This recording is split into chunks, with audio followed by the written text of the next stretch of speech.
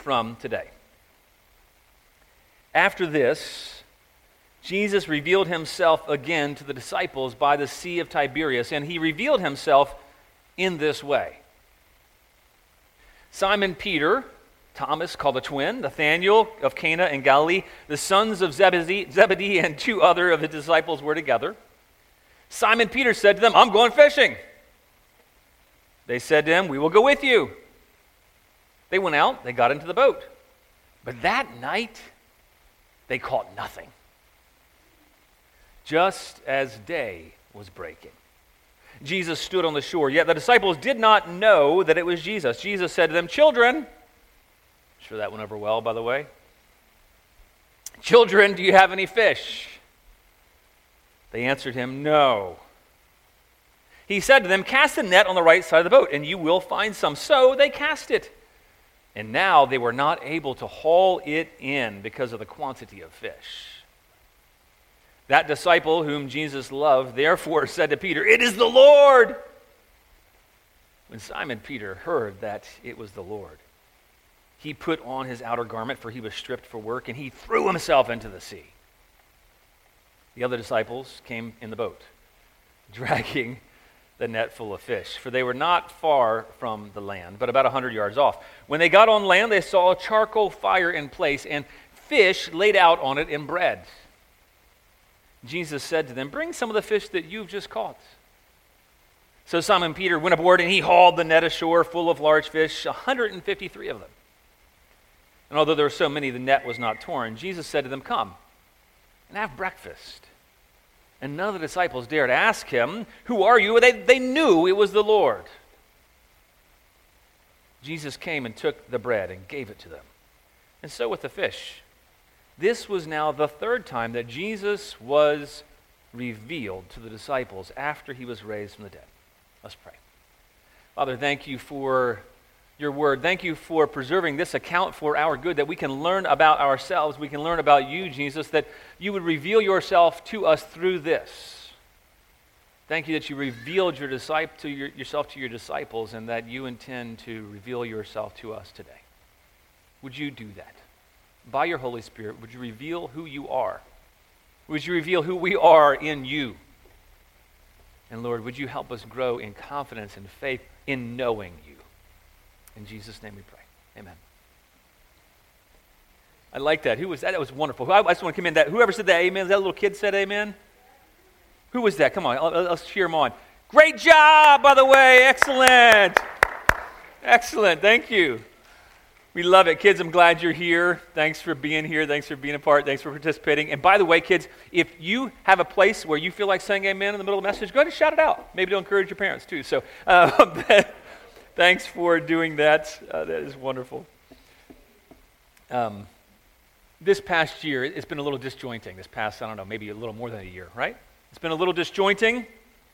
At times, it's hard to figure out what you should be doing. You ever feel that way? You ever feel like, I don't know what I should be doing right now? And so you just do what you know. And you just go through the motions. You just do hey, I'm not sure exactly. I feel disjointed. I feel out of place. I don't know what I should be doing. So I'm just going to do what I know to do. You ever feel like that this past year? Just kind of doing the things, what you know how to do, and you're not sure, is this exactly what I'm supposed to be doing? Is this how I'm supposed to be doing it? Maybe some of you are feeling fruitless in this time. Maybe you've been feeling fruitless, like nothing is being accomplished. I don't know about you, but at times I'm like, what's happening? Sometimes you're doing hard work and you feel like you're getting nowhere. You ever feel that way? Excellent. Okay, thanks. Well, honesty in the room. You feel like you've been working hard all night. There's not much to show for it. You're not exactly sure what the point of it all is. Well, this passage, it's meant to help us with all those who are disciples in Jesus, help us understand our part, and then also help us see and know Jesus and understand that it's through him that we experience fullness. It's through him that we experience fruitfulness. And it's meant to encourage you in the midst of your labors, in the midst of just doing what you know how to do, see this revelation of Jesus and know that in him is where we find fullness. In him is where we find our satisfaction, our delight, our enjoyment. It's not so much about what we feel we're accomplishing, but what he accomplishes in us and through us. So I need a passage like this morning, and I think all of us need to hear a passage like this as well. Well, John, he never throws words away in the Gospel of John. It is a very small gospel, really. It's very short. You can read it in one setting in about an hour and a half or so. And John is very purposeful with each of his words. And did you notice the words? There were two words he used at the very beginning, chapter 1 and verse 1, and then he repeats the same word in verse 14. Look down your Bibles and see if you can find that there, a little word hunt. He says a word twice in verse 1, and he says another word in verse 14. Anybody want to see what that word is? Revealed. And so this isn't just an account about, hey, Jesus showed up on the shore and he fed his disciples fish, and isn't that really cool? No, this is Jesus revealing himself. And John wants us to see that something of the character, the nature, the person of Jesus is being revealed. This isn't just as an account. This is John saying, hey, I'm looking back years earlier, and what happened? Oh, I see that what Jesus was really doing, he's revealing himself. And this is another time we needed to see Jesus be revealed. And this was after they had gone through this dark night of the soul just a couple weeks prior. They had been fearful, they had been timid, they had not been faithful, they had been faithless in a sense, and they were locked in a room, and Jesus revealed himself to them, and he revealed that he is the one who gives them peace. We've seen that already. And then we saw that a week later, Thomas, he was doubting, and how, you know what, even an apostle doubted, but in the midst of doubts, Jesus revealed himself. That they could trust in him, that he was real, he was truthful, they could believe in him, they could have confidence in him. Jesus revealed that to them. And now that they've believed, they needed to see the revelation of Jesus so they could know what they believed was sure. So they could know whom they believed. And that's what we see in John here. He says, Jesus revealed himself, and then he revealed himself again, and then, this is the third time Jesus revealed himself. So John wants us to see that Jesus is revealing something about him. This isn't just a neat story that you tell. Oh, isn't that cool? Jesus was on the shore, he met them, he fed them. Well, yes, it is cool. If you're disciples, it'd be pretty astounding. But John is showing something about the nature of what it means to be a disciple and follow him. And at times when we are following him, we will feel fruitless. We will feel like we are not producing much. These disciples in the story, they move from this place of fruitlessness to a place of fullness and fellowship with him. And that's what we see in this account, really, is that at the beginning they see that their efforts are fruitless because, you know what, sometimes our efforts are fruitless, or they seem fruitless, right? Your efforts ever seem fruitless? You ever identify with that? You've been working hard all night. You've been working diligently, trying to just do what you know how to do. Now I don't agree with people who say these disciples are talking about being disobedient here. I don't think so. Why? Because they're in Galilee. And Matthew tells us that Jesus, he told the ladies at the tomb, he says, go and tell my disciples to meet me in Galilee and wait for me there. And I think they were doing that. They were being obedient. They were doing what they knew how to do. In the midst of just obeying Jesus, they're like, I'm not sure what we do. So they were going to at least try to fill their time with something productive, and that's good. I don't think they were lacking faith. They were waiting for Jesus. They were doing what they knew how to do. They're waiting in Galilee together, these seven men. And I love that little note, by the way. Did you catch that right after the story about Thomas? That the first person mentioned after Peter, who's kind of the leader of the apostles, the first person mentioned, look down your Bibles, is Thomas. Because I think John wants to draw attention, you know what? Thomas is no longer doubting. He's believing. He's no longer removed himself from fellowship with the disciples. He's with them. And they're together. And these seven disciples, and I would gather that most of them are fishermen. They're all up here except for the two unknown ones. By the way, wouldn't you love to have been those two unknown ones that John's like, oh, and there are two others. And maybe like Andrew and Bartholomew are like, hey, like what's up with that? But these seven disciples, including the two unknown ones, the unnamed ones, they're there. They are waiting for Jesus. And I don't think that the other ones aren't waiting. It's just most likely these guys were all kind of buds, and they were fishermen. And we know that James and John, they had a business together previously with Peter and Andrew. We know that from the beginning because when they were initially called, they were out on boats fishing, and Jesus called them, and he did a miracle that was similar to this when he called them and said, hey, by the way, I want you to cast your nets. Go out in the deep water and cast your nets, Peter. And Peter's like, no, we've been fishing all night, Lord, but because you asked, we'll do that. And then there was such a huge gathering of fish that it broke the nets. They called Peter and John over, and they came in. And then Jesus says, from now on, you're going to catch men, not fish. That was the beginning of Jesus' ministry. It's probably about 3 years earlier than that. So don't blame the disciples for forgetting. I can barely remember what I ate yesterday, much less what happened 3 years ago in detail. So many miracles had happened. So they don't immediately remember that. So Peter, he says, I'm going fishing. So they all, it's just really simple language, and this is eyewitness. Peter's like, I'm going fishing. Tired of waiting. I know what to do. I'm just going to do what I know how to do. And all the disciples are like, we'll go with you. And so they go out at night, and they have this nighttime fishing trip out on the Sea of Galilee. And they're fishing at night because they know that that's when fish are most plentiful on the Sea of Galilee, and they're going to catch these fish. And so look down your Bibles, and verse 3 says they went out, they got into the boat. But here's the thing. They didn't catch anything. They caught nothing. Can you imagine 7 guys, probably most of them casting nets on all sides of the boat? They're slinging out these weighted nets, and they are working all night long. And by the way, these are seasoned fishermen who've been doing this all their life, probably since they were boys, young boys, following in their father's footsteps, taking on the family business. And so they knew what they were doing. They knew how to do this, right? They probably said, we got this, right? We know how to fish. If there's anything we do know, it's how to fish. And so they were doing what they knew, and they were throwing these nets out all night. And so they threw out these weighted nets, and they would draw them in against their chest, and they'd throw them out again. And I can just imagine they smelled like stinky water and fish, and like the ocean, the sea, this lake of Galilee. And they were tired, and they'd been working all night, and at the end of the night, they caught nothing. I remember there was a hard lesson that I learned, that Julie and I both learned early on when we started doing ministry at a college at George Mason University, where we both went back in the 90s.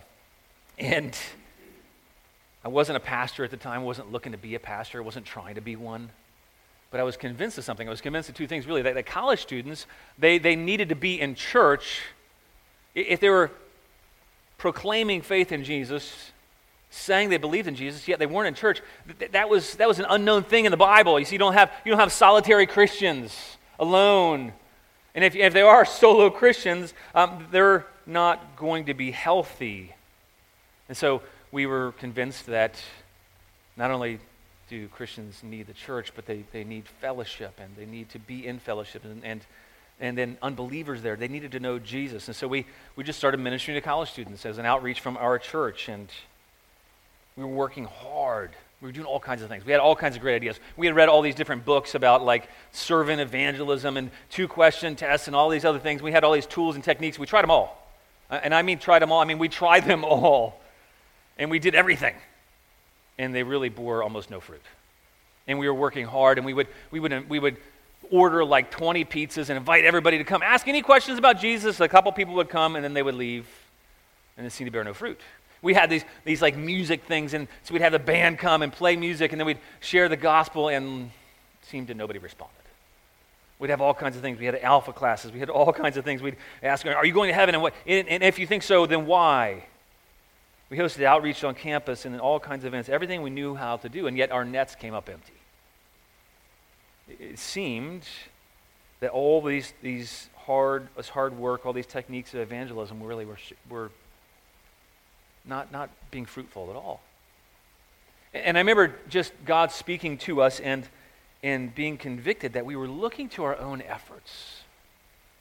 We were looking to our abilities, our techniques to bring people to Him. And really, we were doing all the things we knew how to do, but we weren't stopping and saying, God, what do you want us to do? We weren't praying about, God, what would you have us do or not do? We weren't praying every time. Now, we would pray, but it was more perfunctory because we knew we were supposed to. Let's pray before an outreach. But we were really seeking to listen to Him, to follow Him, to listen for His voice. The lesson we learned really is that we can't bear fruit apart from Jesus. Even in ministering, it's not possible to bear fruit apart from Jesus. You know that's true in your job as well? Do you know that's true, kids, in your school?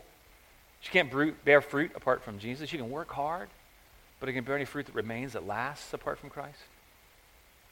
We can't bear fruit apart from Jesus no matter what we're trying to do in life unless we are relying on him and not just trusting in our own self-efforts. And I think what we see here a little bit is the disciples weren't doing anything bad, but I do think they were relying on their own self-efforts.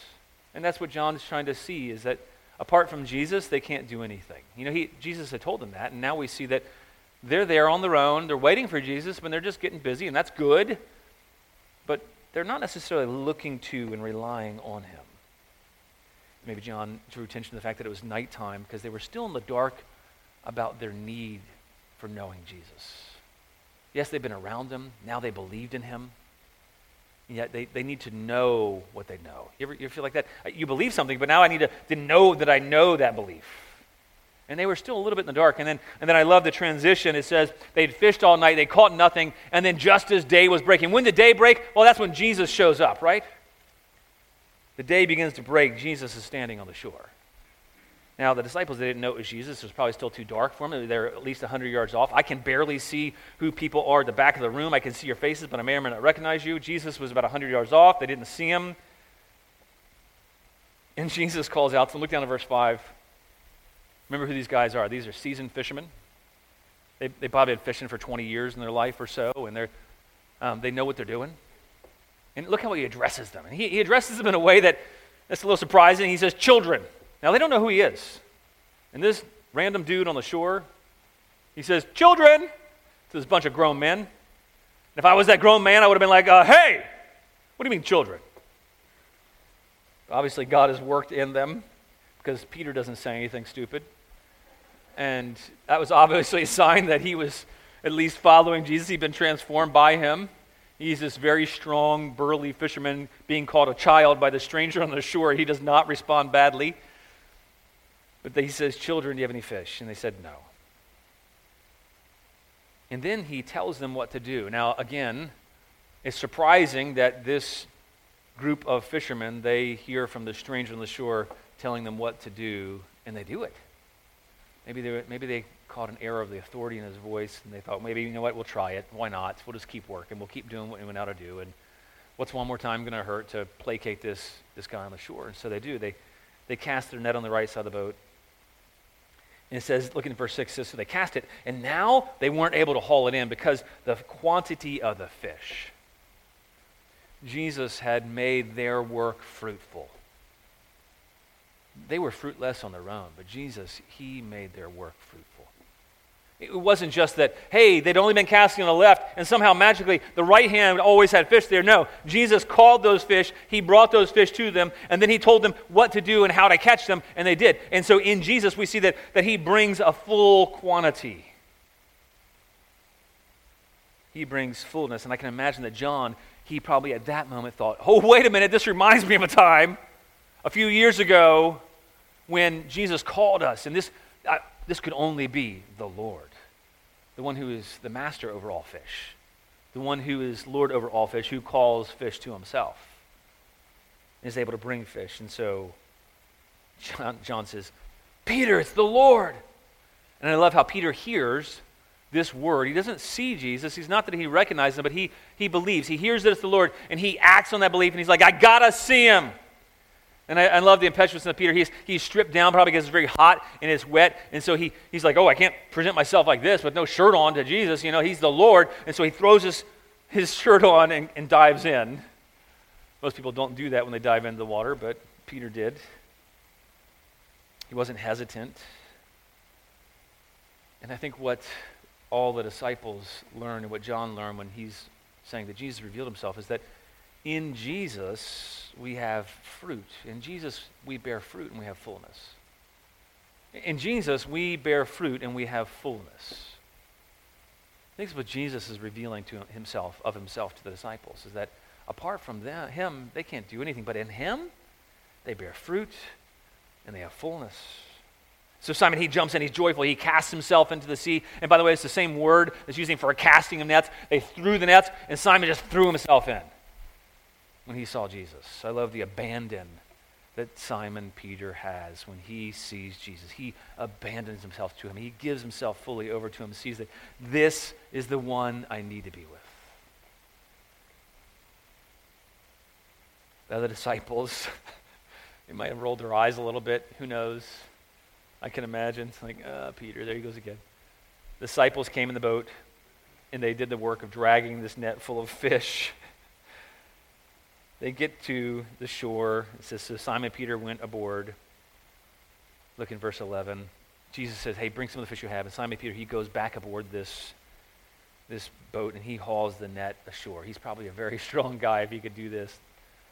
Full of large fish, 153 of them. Now, unless you say, okay, well, 153 fish, that's not very many. Well, there's a picture, I think I have a picture of some large fish from the Sea of Galilee. And those are pretty large fish. If any fishermen are here, I'd be happy to have those. Now, a net, I don't know if they were that big or bigger, who knows, but those are large fish in the Sea of Galilee. You imagine having 153 of those, that's going to weigh a lot. What's John showing us? He's showing us that Jesus is revealing that he is the one who brings fullness. He is the one who brings abundance. He is the one who enables us to bear fruit. But not apart from him, but in response to him. In response to listening to him, in response to hearing his voice in obedience. Even when we can't see, even when we don't understand, even when we aren't sure why he's telling us what to do, that if we listen to his voice, if we obey his voice, if we hear him, that he will bring fruitfulness, he will bring fullness. He's the one who brings fish. You know, people over the years have tried to figure out what's this number 153 means. It means that there were fishermen. It means that there were fishermen. And by the way, if you're a fisherman, you count your fish and you brag about it. That's what it is. There's nothing magical about this number. There's nothing mystical about this number. It's that it really happened. And John's like, there were 153 of them. We counted. And it must have amazed them to catch 153 large fish. It was probably unheard of. I think the picture I showed you earlier was like 20-something is what I could count. It must have been a boat full, more than a boat full of fish. And I love that it's this imagery of how when Christ is in our midst, he brings in fullness. It says the nets weren't even broken. That the resources of the church, they're not going to be overstrained in Christ. I like how Carson puts it. He says, this may suggest the gospel net will never break. There's no limit to the number of converts it catches. It's through Jesus that we bear fruit. It's through Jesus that people come to him. It's through Jesus that our ministry is fruitful in him. That when we just keep being faithful, trusting in him, listening to him, he will bear fruit. Even when you don't see it coming. Our job is to listen, to join him in the work. I remember helping my dad when he was building his own house. He had drawn up all the plans himself. He'd done the architecture. He had drawn up the plans, made the blueprints, and then he'd gotten all the supplies. He had arranged different contractors in areas that he didn't want to do or wasn't confident in, and then he invited us to come and help him, and we did. And my brother and I, we framed out many different parts of the house, and we only got in an argument once, but that was pretty good. And we were helping him, and then afterwards we got to enjoy the house, and we're like, hey, look at what we did. But really, it was all because of what my dad had done, because he had planned it, because he had organized it. He brought the supplies, and he taught us how to do it. And so, yes, we did get to say, look, we built that out. We helped build these walls. We helped do these things. But really, it was all because of my dad. And that's how it's like with God. He's the one who enables us. He gives us gifts. He gives us talents. He gives us abilities. And he enables us to work. He brings the supplies. He provides for us. And then you know what he does? He invites us into his work. And then he invites us to be satisfied in him. And that's what we see here is this picture when the disciples and Jesus, they arrive on the shore, they see, what do they see? Jesus welcoming them. They see Jesus welcoming them, inviting them to be satisfied in fellowship with him. And Jesus reveals to us what he's like in this account. What he reveals is that he invites us to be satisfied in fellowship with him. That's what he reveals.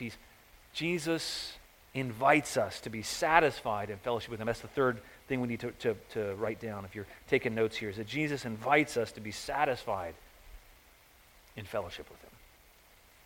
They got on land. What did they see? They saw a charcoal fire in place. Jesus was already prepared for them.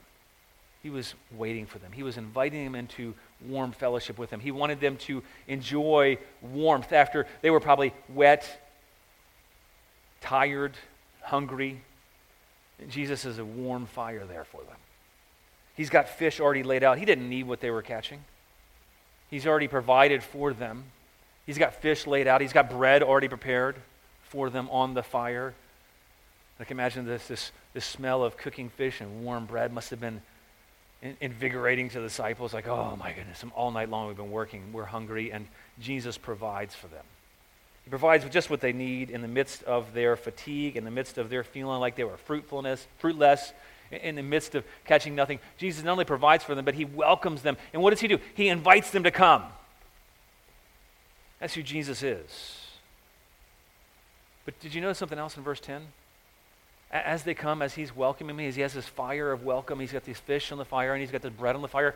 Did you notice something else? Look down at verse 10. He says, hey, and by the way, bring some of the fish that you caught. Now, you almost laugh when you read that, right? Because the fish that they caught, really? They caught nothing. And yet, he says, just cast the net on that side of the boat, and they caught it. So, yes, they participated. Yes, they caught the fish, but really it was Jesus who was providing the fish and enabling them to catch the fish and keeping the net from being broken. That was all about Jesus. And you know what? Jesus doesn't downplay their contribution. He doesn't downplay your contribution either. He gives you the ability. He says, what do you have that you haven't received? And yet, he gives you all the abilities that you have. He brings the people to you to share the gospel with. He enables your work to be fruitful. And then he says, you know what? I want you to come and celebrate the work that I've done in you. I want you to come and celebrate. And then he also values the work that you do. All they did was just at the last minute cast out the net. They were obedient to him. And he says, you know what? Come and join me in celebrating this work that I'm inviting you to participate in with me. And that's what he says to us too. Come and join him and celebrate the work that he invites you to join him in. We heard a couple weeks ago about the fact that our purpose, our mission, the very purpose that Jesus came for is to seek and save the lost. And then he says, just as I've been sent, so I send you. And then he's not sending you to go and be fruitless. He's sending you and saying, I'm going to equip you. I'm going to enable you. But you got to listen for me. Don't forget that you rely on me. Apart from me, you can do nothing. And by the way, when you do that, I will bring fruitfulness. I will bring fullness. I will invite you into fellowship with me. Because after all, it's really not about what they can do for him. It's about the fact that he invites them to join him in the work that he has done. And that's the same for us. It's not about what we see, that how many people we share the gospel with, or the effects of our work. It's about listening to him, about following him, trusting he's going to bring the fruit, and then saying, wait a minute, we get to, in that work, we get to have fellowship with him. We get to enjoy the fruit of the work that he has brought about. And look at verse 12. It says, Jesus said to them, come and have breakfast. He's inviting them to eat with him. He's inviting them to fellowship. None of them said, who are you? Because they knew it was the Lord. They moved from just believing to knowing what they believed. Knowing that they had Jesus with them. And because Jesus was with them, they could be satisfied. They could eat. Jesus wants us to be satisfied with him, to be satisfied in him, to receive his welcome. You might be feeling fruitless. You're doing all this work. Listen for him. He's calling to you. He wants you to come and join him. He wants you to enjoy him. He wants to receive of his fullness. He also wants to invite you to eat of his goodness, to have fellowship with him. The disciples, they understood that this fishing was a metaphor, really, for evangelism. But they couldn't do it on their own. That they can't trust in their ability to catch things, because all of their abilities were for naught. And yet when they fished in response to him, when they responded to his instruction, they relied on him despite all their best information and everything they'd already done, they were unable to contain the fish. This mission we're called to, sometimes it seems like, well, I don't know if we'll ever bear fruit, but you know what? In the end, it's going to result in great harvest for God. And we might not see it, but he's going to bring in fullness through us. We get to participate together in the work that he is doing. We get to be a part of that. And we get to be a part of rejoicing and enjoying the fruit that he brings. We have a purpose, and we get to enjoy that purpose with him. And then he invites them to share this meal, this communion with him. It's an invitation to fellowship. He's not left them alone. He's providing for them. He's welcoming them to his presence. He wants them to know that he is with them. And as they stay close to him, they'll be provided for. Their work is not going to be in vain. You know, apart from Jesus, our work, whatever it might be, it will be in vain, because apart from him, we can do nothing. Do you know that? Have you learned that yet? But in him, he brings fullness and invites us into fellowship with him. Because after all, it's not about the work we do for him. It's about what he does in us and through us, and it's all for his glory, so that we can fellowship with him and receive fullness in him. Maybe this morning we need to see that we can't do anything on our own. Maybe we need to see that, you know what, we just need to listen to him, listen for him, trust in him to bring the fullness. And then we need to come to him, eat of him, taste of his goodness, be warmed by his fire, enjoy what he provides for us. We bear fruit through Christ, that we get to participate together in this work that he is doing, and then he commends us for it. He wants us to join him and enjoy what he's done. In the end, it's not about the fruit that we bear. We get to celebrate what he's done and then enjoy that. And then we bring our fruits. They go and they bring the fish. He didn't need it, but he wanted them to bring the fruits that he had brought about in them to him. I think this morning maybe God has for many of us is to be still, to know that he is God. To trust that he'll bring fullness and fruitfulness. To spend time in fellowship with him, to enjoy fellowship and communion with him, to come and enjoy being with him. As we close, I want to read an old hymn. I forgot to write the name down. This guy named Charles Widmeyer. He says, Jesus has a table spread where the saints of God are fed. He invites his chosen people, come and dine. With his manna he doth feed and supplies our every need. Oh, 'tis sweet to sup with Jesus all the time. Come and dine, the Master calleth. Come and dine. You may feast at Jesus' table all the time. He who fed the multitude turned the water into wine. To the hungry calleth now, come and dine. The disciples came to land, thus obeying Christ's command, for the Master called unto them, come and dine. There they found their heart's desire, bread and fish upon the fire. Thus he satisfies the hungry every time. Soon the Lamb. By the way, I think this is a precursor to the fact that we're going to feast with him on that day. And so he says, soon the Lamb will take his bride to be ever at his side. All the hosts of heaven will be assembled there. Oh, 'twill be a glorious sight. All the saints in spotless white, and with Jesus they will feast eternally. Let's pray. And as we pray, let the band come up and we'll sing. Jesus, thank you for revealing yourself to the disciples and to us. Thank you for revealing that apart from you we can do nothing, that we're fruitless. But Lord, you bless our work and make us fruitful. And in you there's fullness. Pray, Jesus, that we would find sweet fellowship and welcome in you. And that we would come and enjoy fellowship with you once again. In Jesus' name we pray. Amen. Let's stand and sing.